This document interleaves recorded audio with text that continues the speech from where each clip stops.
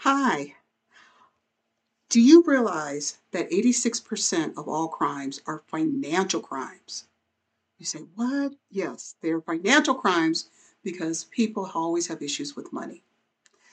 I'm Carla Vaughn. I'm the executive director and founder of Financial Literacy First. And here's our mascot, Penny the pig. Hi. So, I want to take you a quick minute to introduce the organization to you and what the chapter is about in the book, which is called Children and Money Concepts.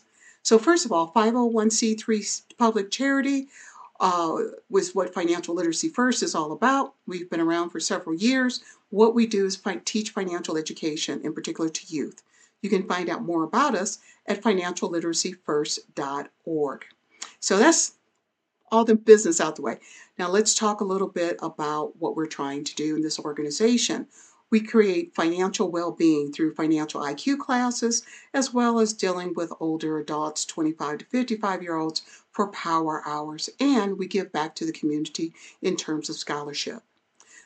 Real quick little blurb on children and money concepts. The chapter in the book talks about how we as children grow up in households and what we learn about money.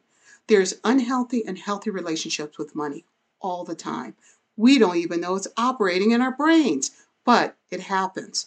So you can get a little, you can get everything or all, or you can get nothing.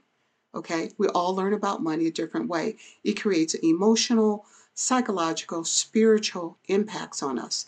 And if you're coming from a sense of lack, guess what? Maybe you're one of the ones that create that 86% of financial crimes.